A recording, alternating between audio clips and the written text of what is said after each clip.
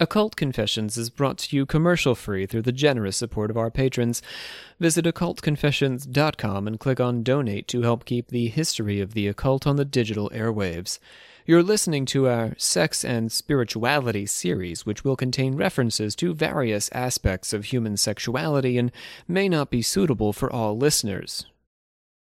Today, we pick up our discussion of Tantra by following it across the ocean from India to America.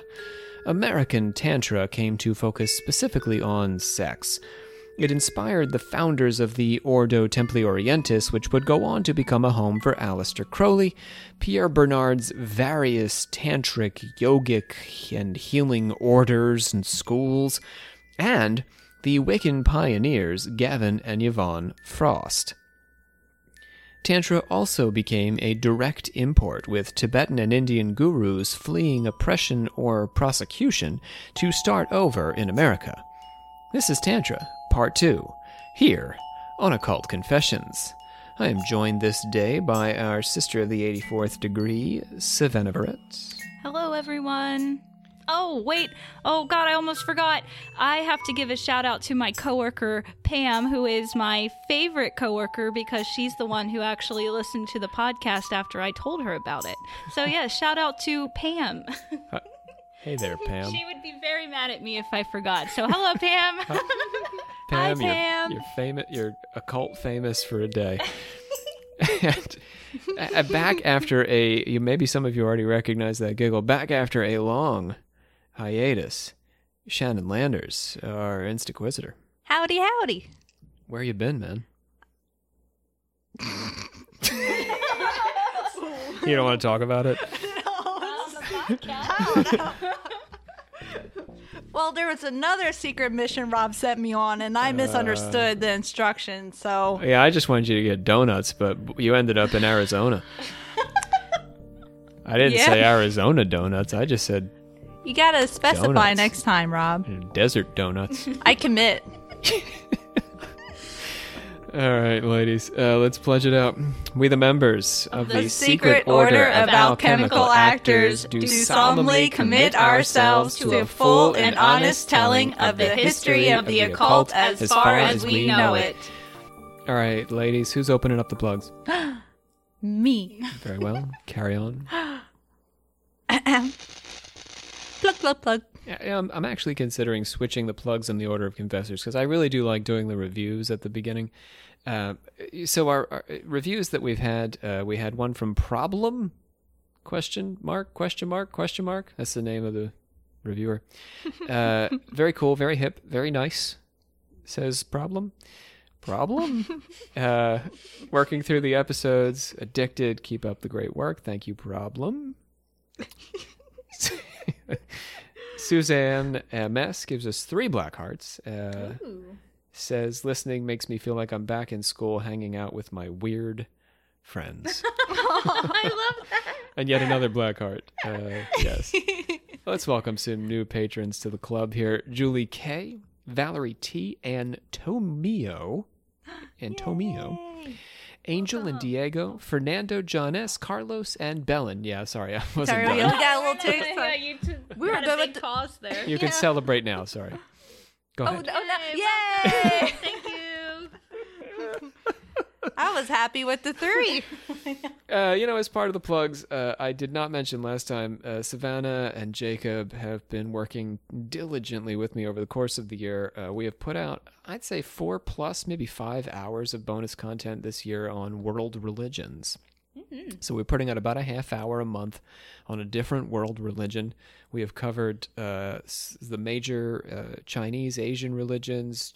We went to Shinto, we did Japan, we did all the Abrahamic religions, and now we're doing some of my alternative religions. That's how we're closing out the year. So if you're a patron, you get access to these things and more, hours and hours of bonus content over on the Patreon. All right, let's close it up, ladies. Oh. Plug. The last plug? Yeah. In honor of our Problem? plug?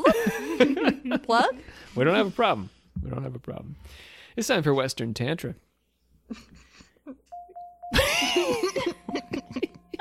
What? We're just so ridiculous. All right. Good. Tantra it's going to get crazy from here on out. Tantra was first introduced to the West by European missionaries. Always gets crazy when the European missionaries get involved. They're a wild bunch. That was the 18th and 19th centuries. These folks regarded tantric practices as horrifying and degenerate. Fancy that. European missionaries are never harshly judging anything, in my experience. Very out of character. In the West, the earliest mentions of the Tantras come from the Abbé Dubois, a missionary stationed in India in the first years of the 19th century. As he recorded in his Hindu Manners, Customs, and Ceremonies, Dubois was scandalized by Hindu goddess worship. Dubois described a ritual feast where everyone ate of Hindus' forbidden foods, then drank to excess, and finally joined in a most revolting orgy. Oh my God, revolting. Yeah, I don't know if how your to say that orgies in aren't French. revolting, is it even worth it? Right? You're not doing it right. You got to be having at least a hilarious orgy, I think. I don't know if our orgies pretty. No. No, but they're hilarious. I think that's a matter of opinion. You need to be having a good time is what we're trying to say Well, here. yes, obviously. You shouldn't be revolting. No. Actually, I think you do want to be revolting to English missionaries. Oh, then you're doing it right. Yeah, then you're doing it right. Yeah, that's how you know. You get one in. You have to call one into the room. Be like, how do you feel about this? This is revolting. Oh, we're okay, doing good. Carry on, guys. As you were. Baptist missionary William Ward, who considered Hinduism as a whole to be puerile and a bloody form of idolatry, talked about the tantric shukra, or circle. A woman, lower caste, selected from the working classes, or a performer, or a Muslim, could be any of those, sat naked on a raised platform and was served fish, meat, peas, rice, and liquor, among other things. And then the priests behaved with the woman in a way that, I'm quoting here, decency forbid him to relay. Wow. He couldn't even tell us. It sounds like a working woman got to be treated like a queen for a day. Yeah, it was a good day. She got Yeah. fish and peas. So. Well, I mean, as long as she wanted to sleep with whoever the priest, then I'm all for that. This is a small price to pay for peas and fish. 15 years later, in 1832, the scholar Horace Wilson said he doubted that these orgiastic rituals were often performed. Generally, he said, such feasts were nothing more than a convivial party, and even when they did get to worshipping and sexing a lower caste woman, this was never for sensual gratification, but rather for higher religious purposes, sort of like when I have you guys over my house. It's a little bit like that. So a convivial party. But, occasionally, we would do things for higher religious purposes that you wouldn't do in front of your neighbors. But not orgies. No, not at my parties. I guess that, thinking about it, was the woman they picked, did she want to be in that position, or was she, chosen against her will? I think there was a volunteer, nobody's having a gun to their head in any of these situations. So, I mean, it's a complex question, Shannon, in the era of Me Too, insofar as, there's a power differential there. Yeah. But in theory, it's should not be enforced. Yeah, I guess that's what we're getting at is, was there consent? Because if not, then this is super fucked up. But if to a point, if there's consent, in this circumstance, consent is always necessary. But yes. But I just think consent, I don't know, ladies, I think consent has become far more complex. Yeah. I mean, we could have a woman, right? Theoretically, in a Me Too world now, we could have a woman who consents to a relationship and sex and all this, but if she has a power, if the man she's with is in a power position over her, we will question her ability to consent, will we not? Yeah. I have feelings about that, but I don't get into politics on the podcast, so it is what it is. So I guess consent is a complex thing. Yeah. Yeah. But I also want to say that these are the visions of white missionaries. So Good the point. degree to which they reflect actual practices, a Yep. grain Good of point. salt with your fish and peas. And rice and whatever. Okay. So these days, Tantra is particularly popular. So now we're going to jump forward. I know it was 1832, like a second ago. But let's talk about, because this is about Western world Tantra. So that's what the old school, white missionaries thought Tantra was. Now let's talk about today. Here we are. You guys have heard of Tantra before, right? Only when you said, hey guys, we're doing an episode on Tantra tonight. You I didn't was hear like, about okay. like rock stars like doing the Tantra with their supermodel girlfriends? No? Sting? Don't The listen police? to a lot of rock stars. You don't listen to them? What do you listen to? You only listen to classical stars? Bluegrass stars? Show tunes. That's what I was about to say. I was like, I was listening to Hamilton on the way here. I'm sure Kristen Chenoweth has tried the Tantra a time crowd. or two. I'm not sure of that. Patti LuPone has given it a shot. It's possible. I could see that.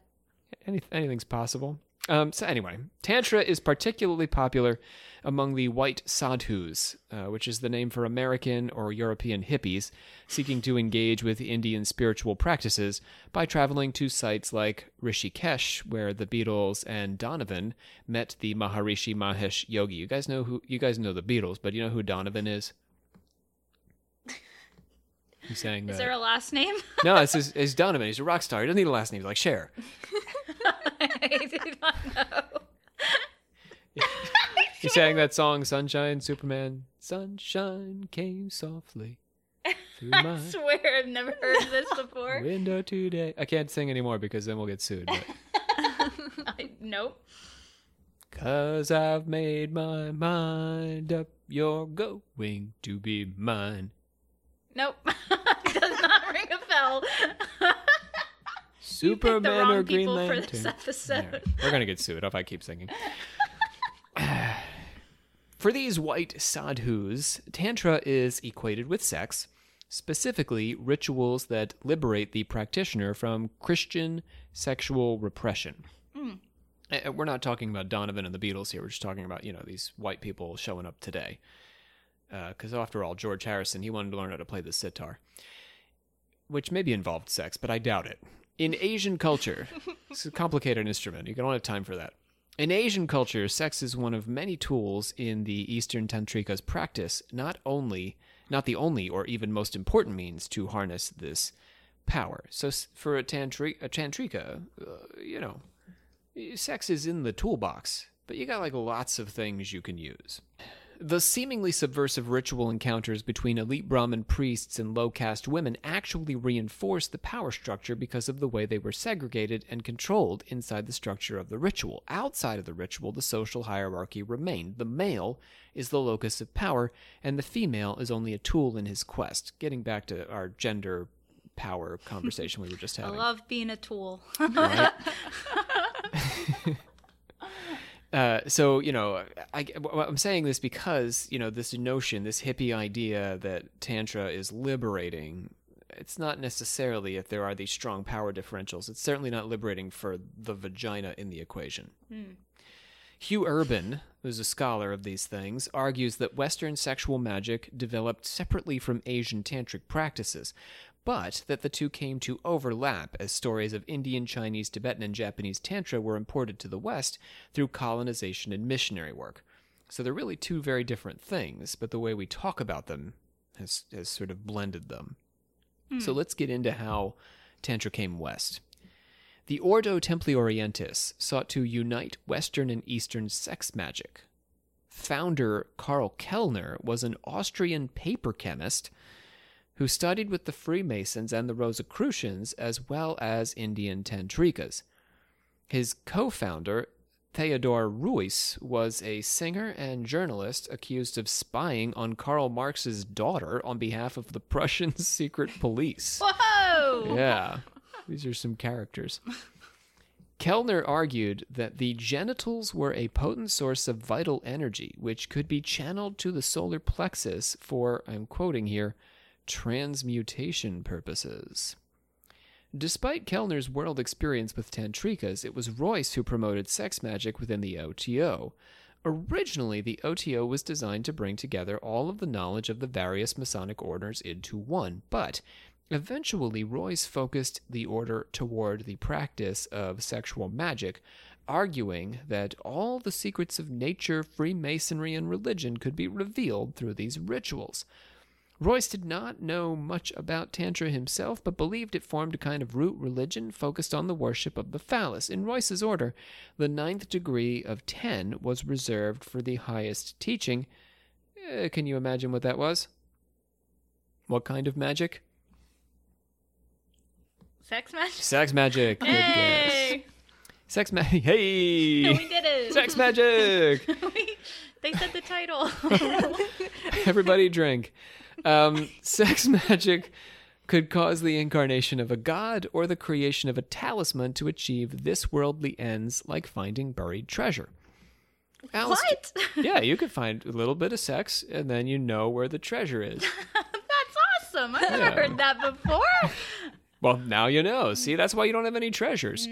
Damn. You'd be just swimming in treasures if you knew that.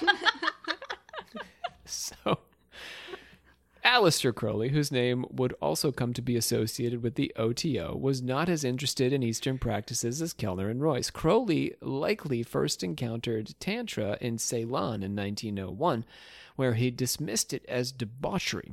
But he reevaluated this position as he began to develop his own sex magical techniques. Crowley had a line? He had a line, apparently. There it is. We found it. What? It's taken us 100+ episodes that we found Crowley's line. There it is. That's his boundary. Too much for me, you guys. Anyway, so he did incorporate it eventually. So he kind of had a line. Then he was like, on second thought. The inspiration of Tantra is most evident in his focus on consuming sexual fluids, which was a distinctly tantric idea. However, the direction he took his magic in went far afield of Asian Tantra. Crowley's use of homosexual rites, for example, and his interest in producing a golem-like spirit child had nothing to do with Tantra. Any inspiration he took from Eastern traditions was profoundly transformed by his own imagination, which we can pretty much say about anything he wrote. Far more faithful to tantric ideas and ideals was Pierre Arnold Bernard's Tantrika Order in America, founded in 1906 in no place other than San Francisco.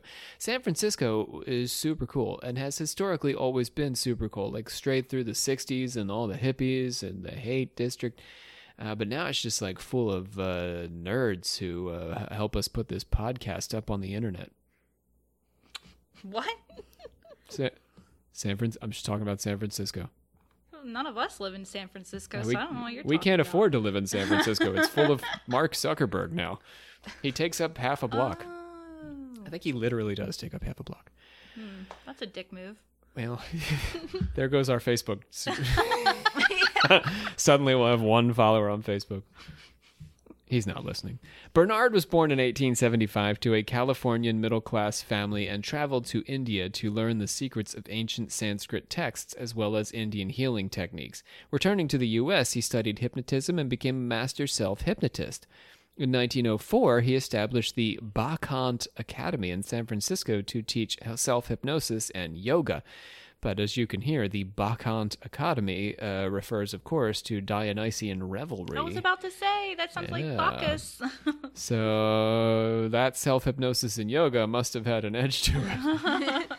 There is no knowledge equal to the Sankhya of Kapila, the father of Brahmanica philosophy, and no power equal to yoga.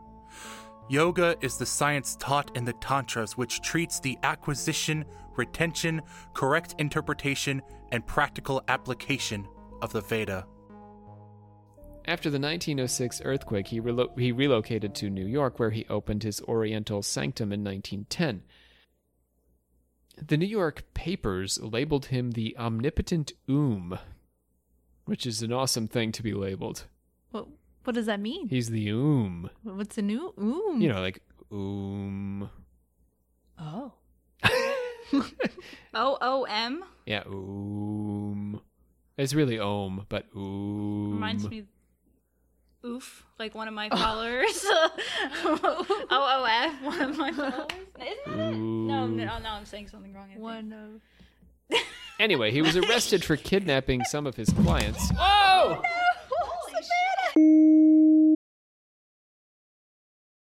Sorry about that, guys. So Savannah was sitting in a poorly constructed chair, but we didn't realize that when we started recording. We are back in the theater. You know, it's been a while. I think termites may have eaten through one leg of the chair Savannah was sitting in, and she just fell out. It just dumped her. It gave up on her. Just dumped her on the floor. It rolled me softly to the floor, though. It didn't hurt. It gently let you down. Gently surrendered. But Bernard was about to kidnap people, so it was kind of a tense moment. He was getting arrested. The chair couldn't handle it anymore. All the ooming. So, it got too real. So my man Bernard, Tantrika founder in the U.S., he was arrested for kidnapping some of his clients, presumably influencing them through his various techniques rather than physically restraining them. So it was sort of like he was accused of being a cult leader, that he coerced them into doing things that they shouldn't otherwise. A little bit like maybe NXIVM, nobody was actually restrained anywhere as far as I know, but they were talked into doing things that they shouldn't have done. Yeah. That kind of idea. But the charges were eventually dropped. By 1918, he relocated to Upper Nyack, New York, at a former girls' academy that he had transformed into a utopian tantric community. Well, that sounds nice, doesn't it? You eat a lot of fish and peas there. The word utopian actually makes me feel nervous more than okay. It should, I think. Whenever any human being is wielding that term, yes. Unless an angel has arrived and opens utopia to you, yeah, you probably, yeah. He established, by the way, we're starting a utopia after the show tonight.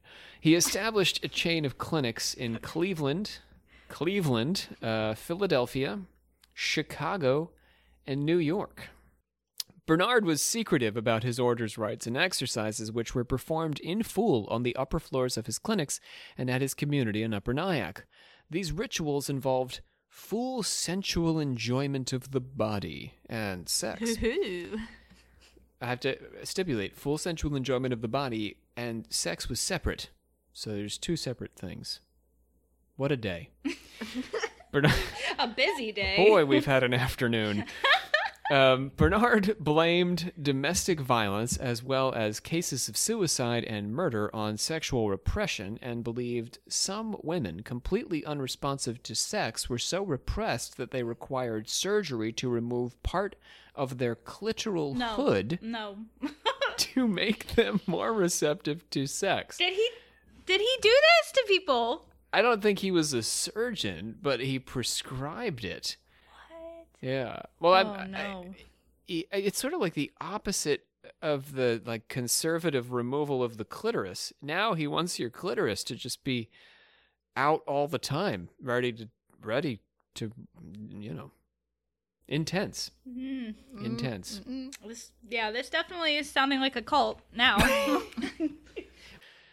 Bernard promised that couples skilled in his techniques could have sex for hours without decreasing the male's potency or the female's interest. Shannon, tell me, how many hours in and you're like, nah, I'm good?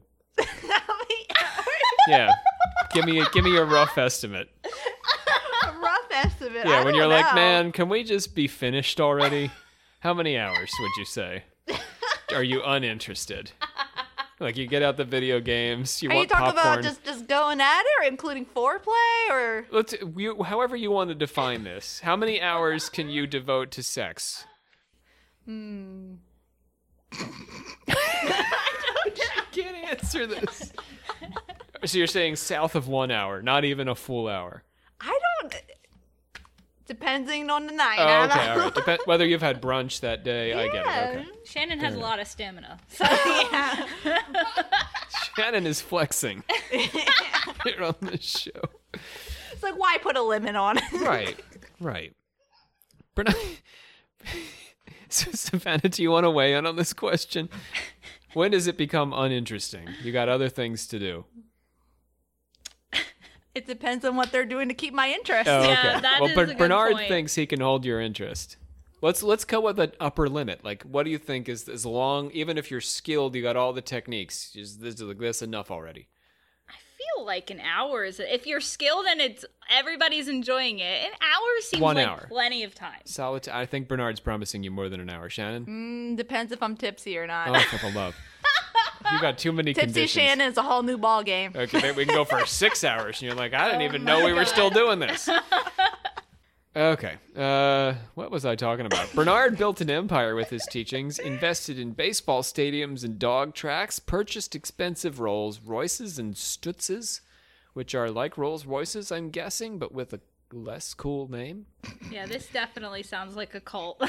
And he accumulated a net worth of $12 million at his peak. This was in like 1920 to 1923. I mean, this is Gilded Age too, right? Bernard is doing his stuff right before the Great Depression. So this is when people are just going, it's the 20s. Like people are going nuts. And he's worth $12 million as he's teaching you sex techniques. It was worth it because you could get past that hour. I don't know. I got so much to do. I was about to say, like, I feel like I'm so busy. Like, spending more than an hour doing that just feels like a waste of time. Unless it was that fun, but Yeah. I got video games to play. Right? Plants to water, dogs to walk. Theater to make. Right? Following these You're saying you can't devote your life entirely to sex? Well, we got a podcast too, you know. Anyway. But when it's that good, Rob. When it's that good. We're talking about Bernard here. Forgive me. Just gotta keep hydrated. Fuck.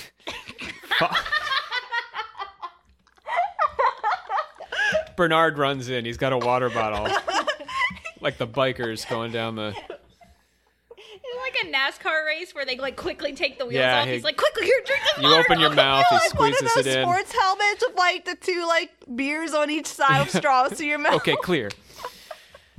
Always wearing one. Following these early Western occult explorations of tantric sex magic, which remained relatively esoteric and obscure, came the New Age with its interest in Tantra and yoga. Tantra entered Western popular religious culture starting in the 1950s and 60s. The beat poet Allen Ginsberg perceived an unrepressed India as the antidote to an uptight America. He incorporated Kali into his poetry and imagined her stomping on the corpse of Uncle Sam. Jimi Hendrix had yantras on his guitar, and Mick Jagger created a movie called Tantra, featuring the 5 M's. Westernized pop tantra or neo-tantra became a feature of the New Age movement, which then exported its tantric adaptations back to India, creating a kind of feedback loop. So we picked up tantra, and then we fed it back to India in our westernized way, and they were like, oh, that's kind of cool, that thing you're doing, and then they would start playing around with it, and then they'd send it back to us, and we just went and went. That's kind of fun. A little bit, yeah. It's like if McDonald's tried to make Indian food and sell it in India. So in a way, fun. In a way, some things are going to be just horrible. Yeah. The McCurry might not go over so well. In Wicca now, so Wicca, which, you know, we talk about Savannah in our episode on the New Age, that neo-paganism or Wicca was sort of like very much tied up with the New Age scene, particularly in America. Mm-hmm. The Americans Gavin and Yvonne Frost overlapped Tantra with neo-paganism, linking them through a shared focus on goddess worship. So there's a logic to this. Wicca's all about the goddess. Tantra's all about the goddess. This is not so far off in theory. The Frosts were among the pioneers of American Wicca. Gavin had come to California, from Wales, where he met his wife, Yvonne, through their shared work in the aerospace industry. These people are all so, like, very hard sciencey. We've got a paper chemist, and now we've got these 2 rocket scientists are creating Wiccan Tantra. They moved to St. Charles, Missouri, where they founded a pig farm and the Church and School of Wicca, with the school operating as a correspondence college, and the pigs answering at least 50% of the mail. What? I made that second part up. The pigs didn't answer the mail. That's silly. Pigs can't write. They don't have opposable thumbs. I misunderstood what you said, and I did not absorb. They're running a correspondence college means people write letters. You go, like, you do it through the mail. We have an internet version of this now. you can sign up for a course or whatever, but the correspondence college, you would take the class through the mail. Okay, I understand now. I started daydreaming a little bit about having a pig farm, and then you were like, pigs write mail, and I'm like, what the fuck is he talking about? The pigs responding to correspondence is not part of the general correspondence college. That is a thing that I made up for a laugh, but now it's gone on far too long. We can cut it out. Nah, I'm leaving it. Their witches' Bible scandalized their fellow Wiccans by promoting the monotheistic worship of a genderless deity, as well as what their critics read as incest and child abuse. Unlike many other, you could read it different ways though. Unlike many other sex experimenters in alternative religious movements of the era, the Frosts were never caught up in any scandal, and so the incest and child abuse themes must not have manifested in any meaningful way.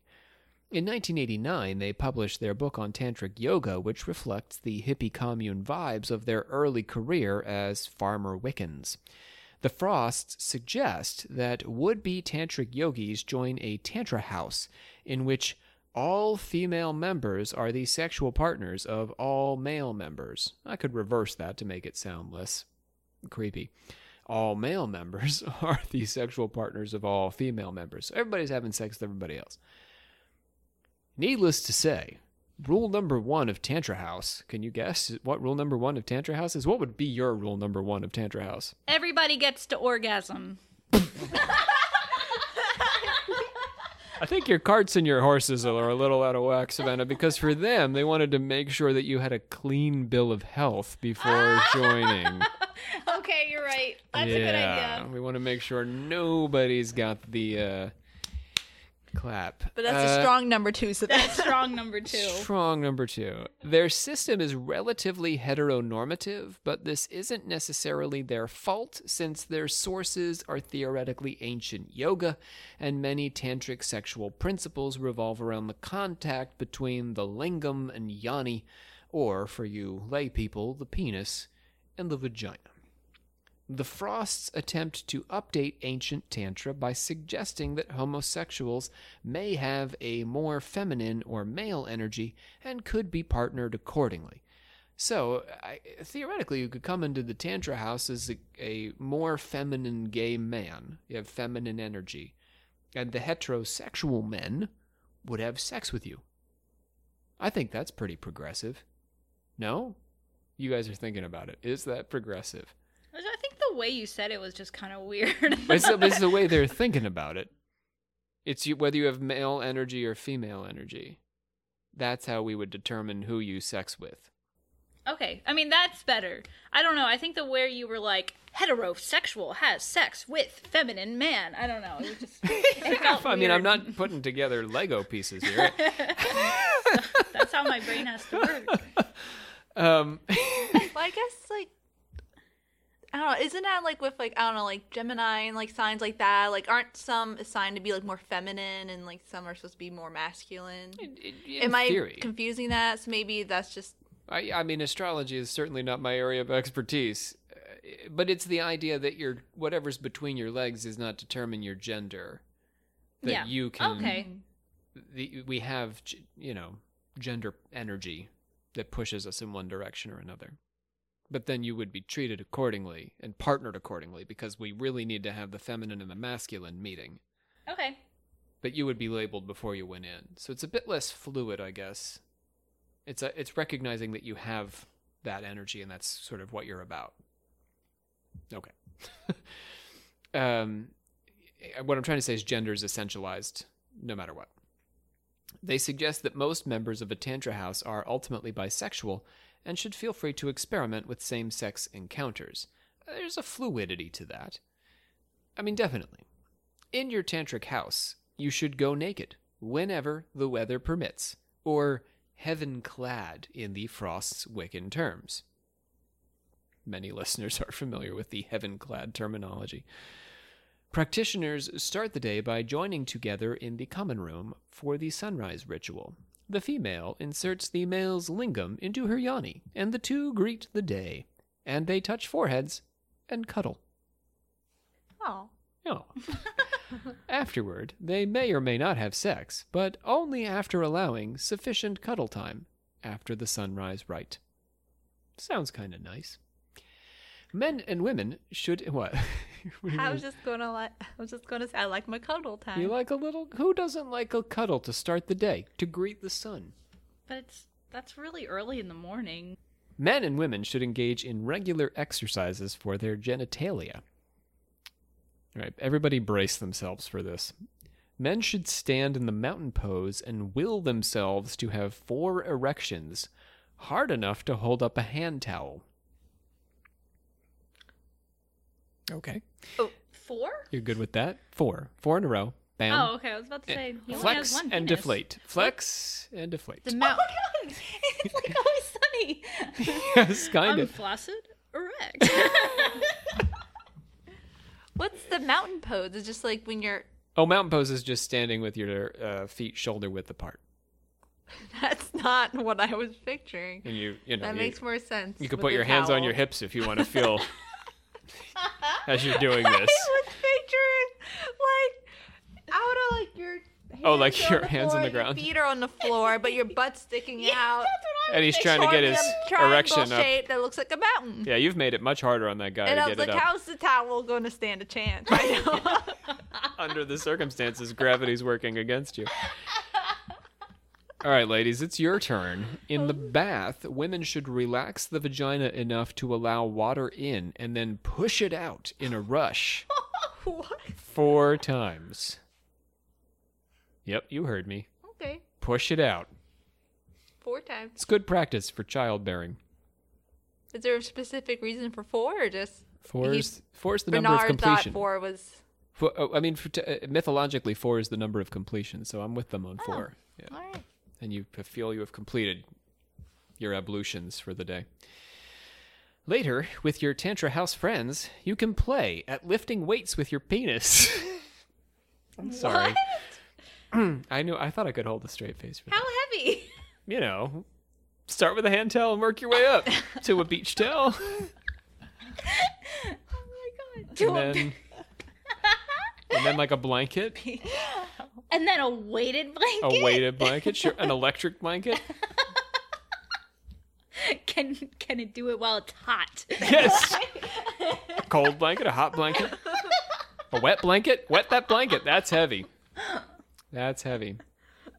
Or ladies, you can try holding weights up suspended from a candle with your vagina. Oh god. So weights Wait, I'm tied sorry. to Hold the weight up. in a weight candle vagina. You stick the candle in your vagina because cleanliness is important, and then you weight the candle. A heavier and heavier candle is the point that we're trying to. Oh, I was accomplish. picturing weights getting tied to the candle. I mean, I guess I don't recall. I don't know if they're clear on exactly how you accomplish this weighted candle, but that's the important thing. You replace it with a heavier candle. Yeah. You can just have heavier candles. Sure, why not? We can stick a wet blanket on that candle. Why not? There's so many things we can do. So many ways to approach this. Other exercises are designed to raise your awareness of your prana energy, known to Westerners as the energy of the aura, picked up in Kirlian photographs. So Kirlian photographs, when we take a picture of your aura, you hold onto these rods and they take your picture and you can see the aura around you. I've had them done before. It's cool. What color was your aura? It was a bit reddish, but then after I meditated, we took 2, and then it was sort of white. Ooh. Yeah. Your power, the point of the exercise was to show how meditation impacts your psychic aura. Your power increases when you're anticipating sex or a big meal. And according to the rising and setting of the sun and the phases of the moon, gathering and sharing that energy is a central aspect of the sunrise ritual and can be used to pester the people sitting around you in a movie theater. Sorry, I needed to think about that. I don't know exactly what I meant by that. Say I was trying to think what you meant too. Can you say it one more time?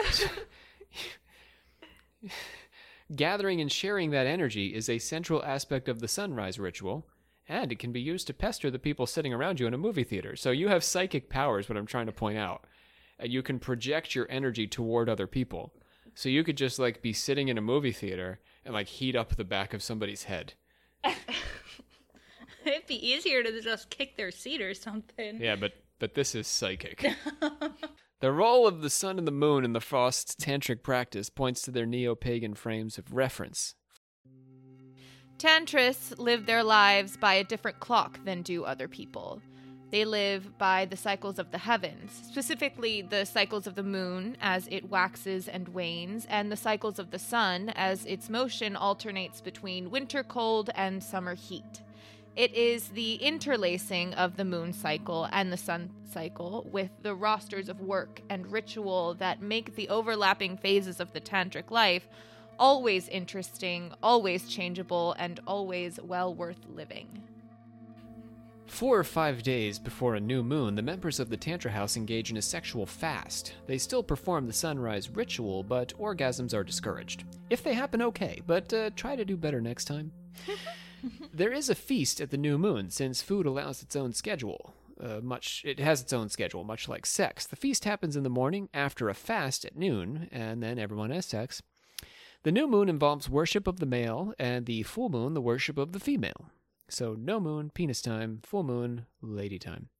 For the new moon, or Mayathuna rite, the male is oiled and massaged and held on the brink of orgasm for 32 minutes, and then everyone dances and goes off in couples for their orgasms.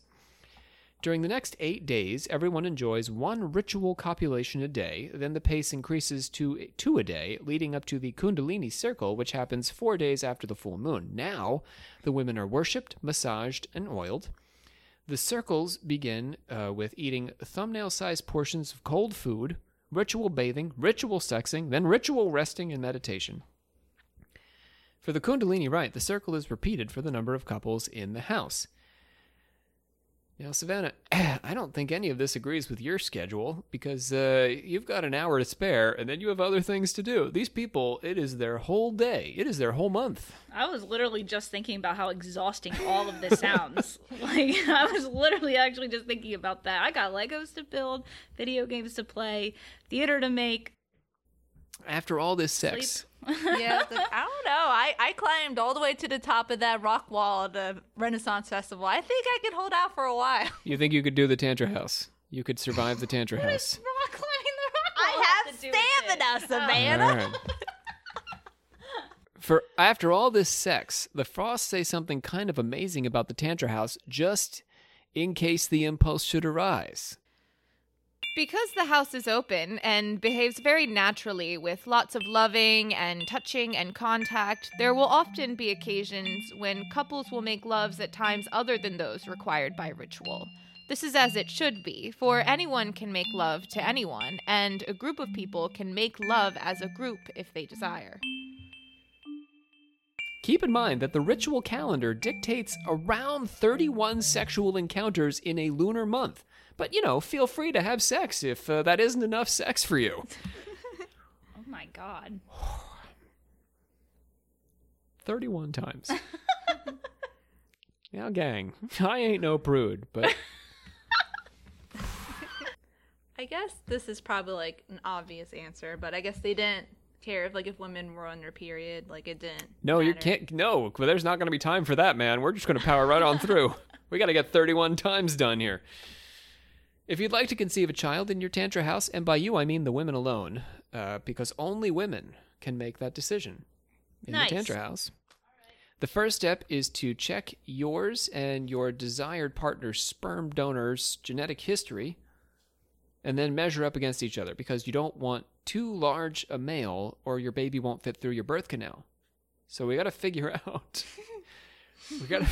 your genetic history to figure out how big your baby's going to be. My babies have been very large. It can be problematic in the moment. Everett came into the world much more easily than Corinne.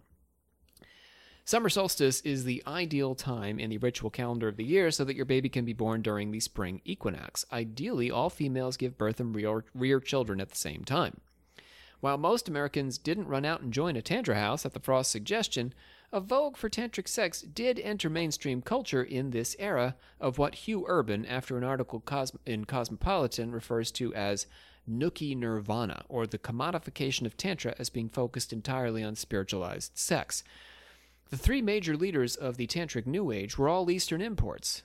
The Tibetan abbot in exile, Chogyam Trungpa, and the Indian gurus Osho Rajneesh, also known as Bhagwan Sri Rajneesh, and Swami Muktananda. So we're going to go through these three guys now to close out the episode. Chogyam Trungpa was born in Tibet in 1939. He was identified at 18 months as the reincarnation of the abbot of Surmong Monastery, the 11th Trungpa of Karma Kargyupa. When China's communists arrived in 1959 during the invasion of Tibet, he led 300 Tibetans into exile in India. In 1970, after being partially paralyzed in a car accident, he emigrated to the United States. He surprised Westerners with his non-ascetic lifestyle. He wore expensive suits, rode in a chauffeured Mercedes, and lived in lavish hotel suites. He drank, he smoked, he enjoyed psychedelic drugs. This man liked to party. Despite these strange habits, or perhaps because of them, he attracted a following. He founded the Naropa Institute in Boulder, Colorado. Hello, all of our Colorado listeners. He made bizarre, erratic behavior the cornerstone of his teaching style. He showed up to his own lectures late and drunk, nodded off during meditations, and squirted disciples with a water pistol while meditating, which, we edit the hell out of this show. That's more or less what the alchemical actors experience from me. So, I have no problem with this. Yeah, get used to it, dudes. What are you complaining about? He interrupted rituals to have dance parties and orgies. He had followers carry him around naked and broke antennas off of cars. What? Come on, man. His point was to oppose spiritual materialism, or the ego's tendency to transform religion into an object of pride. His path was the path of the tiger, quick, direct, and potentially dangerous. He taught that success in the tantric path requires absolute obedience to the guru, or else the devotee risks serious damage to the self and the spirit. Are the great spiritual teachings really advocating that we fight evil because we're on the side of light, the side of peace?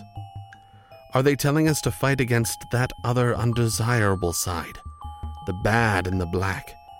That is a big question. If there is wisdom in the sacred teachings, there should not be any war. As long as a person is involved with warfare, trying to defend or attack, then his action is not sacred. It is mundane, dualistic, a battlefield situation. This approach courted scandal and arguably crossed beyond the bounds of ethical behavior when the poet W.S. Merwin attended a retreat in Boulder with his wife and refused to participate in an impromptu nude Halloween party. Let's just reflect on that for a second. A nude Halloween party. How do you know it's a Halloween party if everybody's that's not naked? Fun. It's fun being in costume. I guess you could tell by if there's like a little candy bowl. Shannon goes into the naked party and she looks around and she's like, Where's the candy corn? "Oh, there's a candy bowl. This must be a Halloween party." Look, they decorated with little skeletons. So this poet, Merwin, says Trungpa's followers drug him before the master and stripped the husband and the wife because they didn't want to participate. Trungpa threw a drink at them, punched a follower pleading on their behalf. His successor, Osel Tenzin, often had sex with his students, as did Trungpa, except that the successor Tenzin contracted AIDS and knowingly risked spreading HIV to his students. There's one case we know that Tenzin did spread the disease. For his part, Ginsburg forgave Trungpa his excesses, and the scholar Urban observes that Trungpa continues to be generally well regarded as a pioneer in bringing Buddhism and Tantra to America. So Allen Ginsberg says he's okay. Urban says he still has a reputation, but that's some dark stuff on the back end of Trungpa there. That's up. I could kind of, I see his point about the spiritual materialism. We talked about this with the Satanic Panic a little bit, that people just wanted to feel superior. And we all love to get self-righteous. If I'm being blunt here, I think that true crime podcasts in part are driven by, I don't want to ruin anybody's day, but we listen to a true crime podcast, right, about a psychopath or serial killer or somebody, and the True Crime Podcast is all about, I'm getting on a tangent, I'm not going to go too far here, but a lot of it's about like law and order and how the just desserts and the criminal is punished and all this, and or the guy who kills his wife or whatever. And why do we listen? I mean, come on. In part, it's because we're better than that guy. I mean, I'm kind of a jerk, and sometimes I'm mean, and sometimes I drink too much or whatever, but I didn't kill my wife. It's a human tendency. So I think Trungpa's kind of got a point here. Like, this random absurdist behavior throws off any ability for you to take pride in, I'm better than you. Well, what does it mean to be better? So I think there's something to that. Let's get naked, have a Halloween party. It's crazy. But spreading AIDS knowingly, that's a punishable offense right there. Yes. In this life and the next. Next up is Swami Muktananda, leader of the Siddha Yoga Dham of America. He was born in Mangalore in 1908 to a wealthy family. At 39, he met his spiritual master, Nityananda, who claimed to have been born a guru and passed his leadership on to Muktananda when he died in 1960. 10 years later, Muktananda moved to the United States to share his message. In America, he attracted the interest of California Governor Jerry Brown, musicians John Denver, James Taylor, and Carly Simon, and the former Black Panther Erica Huggins. Unlike the transgressive teachings of Trungpa, Muktananda taught a kind of hyper-morality, a right-hand tantrism of terrific discipline. Muktananda claimed to have been possessed by overwhelming sexual urges until the goddess Sakti Kundalini appeared naked before him and showed him the way forward. He taught that sexual desire can be transmuted into pure spiritual love, but Muktananda, who was in his 70s when he was running the ashram in the U.S., was accused of sexual impropriety. Oh, here it comes again. Doing these improprietous acts with mostly teenage female members of his group, despite professing to practice complete chastity. There are stories of Muktananda inserting his flaccid penis into virgin members' vaginas, arguably in a performance of Vajroli Mudra, draining youth-bestowing energy from these girls by extracting their vaginal fluids through his penis. So it wasn't exactly creepy sex stuff, it was creepy soul stuff. Through intense, deep meditations, you can reach a state that is beyond thought, beyond change, beyond imagination, beyond differences and duality. Once you can stay in that state for a while and come out of it without losing any of it, then the inner divine love will begin to pour through you. You will not see people as different, separate individuals. You will see your own self in everyone around you. Then the flow of love from within you will be constant and unbroken. All right. Any thoughts on Muktananda before we move on? I got one more to go here. No, just weird. Just yeah, weird. just weird. Got weird there. Yeah. But they all start out cool, right? And you're like, spiritual sex. That sounds neat. Oh, breaking the antennas off cars. That's wild. Oh, that got. All right, here we go. One more time, we're going to do this. Last in our parade of Asian American gurus is Osho Rajneesh, best known for the commune he founded in Oregon when he went by the name Bhagwan Sri Rajneesh. He was born into a family of 12 in 1931 in the village of Kuchwada. His parents died when he was young, and he was raised by his wealthy Jain grandparents, Jain being a religion in India. In college, he suffered from depression and anorexia, but achieved a spiritual enlightenment or inner explosion in which he discovered his true nature. He taught philosophy for 9 years at the University of Jabalpur before deciding to share his spiritual insight with the world by founding his own spiritual order. He encouraged disciples to satisfy all of their physical desires and took on the honorific Bhagwan or Blessed One. For Rajneesh, Tantra is the ultimate anti-religion. Rajneesh taught that his philosophy was itself a joke or a farce, as were all religions and moral systems that one might adopt and follow. To have real understanding was to transcend the categories of right and wrong, including sexual morality. The The tradition of sexual repression in the West demands that students liberate themselves sexually in order to transcend. To achieve this, Rajneesh prescribed therapy intensives, also known as group sex. We must love ourselves completely, including our sin, greed, and desires. We are already perfect and need only recognize this about ourselves to connect with our inner godhood. Known for commodifying Tantra, his classes ranged in price from $50 to, brace yourselves, $7,500. Wow. Whoa. For the class.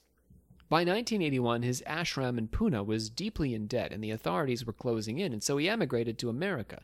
He founded his Rajneeshpuram in Antelope, Oregon, accumulating $120 million in revenue as his empire spread through the U.S., Europe, and America, gathering over 25,000 members. When his followers clashed with residents of Antelope, rising tensions led to a lawsuit by the state attorney general who charged the organization with violating the separation of church and state. They essentially tried to take over the town. His followers were charged with murder, burglary, assault, and arson, and Rajneesh was deported to India in 1987. Back in India, Rajneesh was regarded as a kind of martyr who had been persecuted by the U.S. government. He dropped the Bhagwan, now regarding it as pretentious, and changed his name to Osho Rajneesh, with Osho having an indeterminate meaning.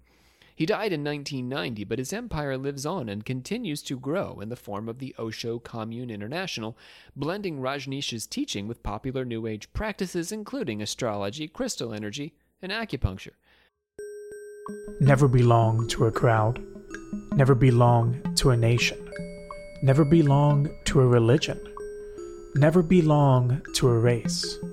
Belong to the whole existence. Why limit yourself to small things when the whole is available? Any thoughts on Rajneesh or any of this, ladies? He seems like the chillest out of the last three dudes that you talked about, at He least. just tried to take over a small town in Oregon, that's all. Oh, that's also... He just did yep. that. But yeah, as opposed to spreading AIDS knowingly or doing whatever that weird thing was with the teenage girls, it creeps us out less.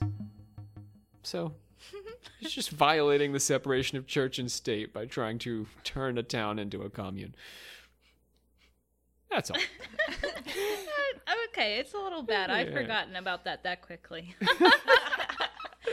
I don't want to harsh your mellow. I mean, I actually, if I'm honest, of all of these, I kind of like the Frosts. They seemed the most egalitarian in their approach to Tantra. Oh, yeah. With the Oh, yeah. Tantra house. It sounds exhausting. Yeah, it sounds exhausting. But everybody is on board, everyone's, consenting in even the most strict term of it, so. And it sounds like it's only taking place in one house, so it's not taking over a neighborhood or anything. No, but I mean, your neighbors are naked all the time and constantly moaning, so that might interrupt your evening with British Bake Off. They just gotta get the HOA to, get them to put soundproof walls up or something.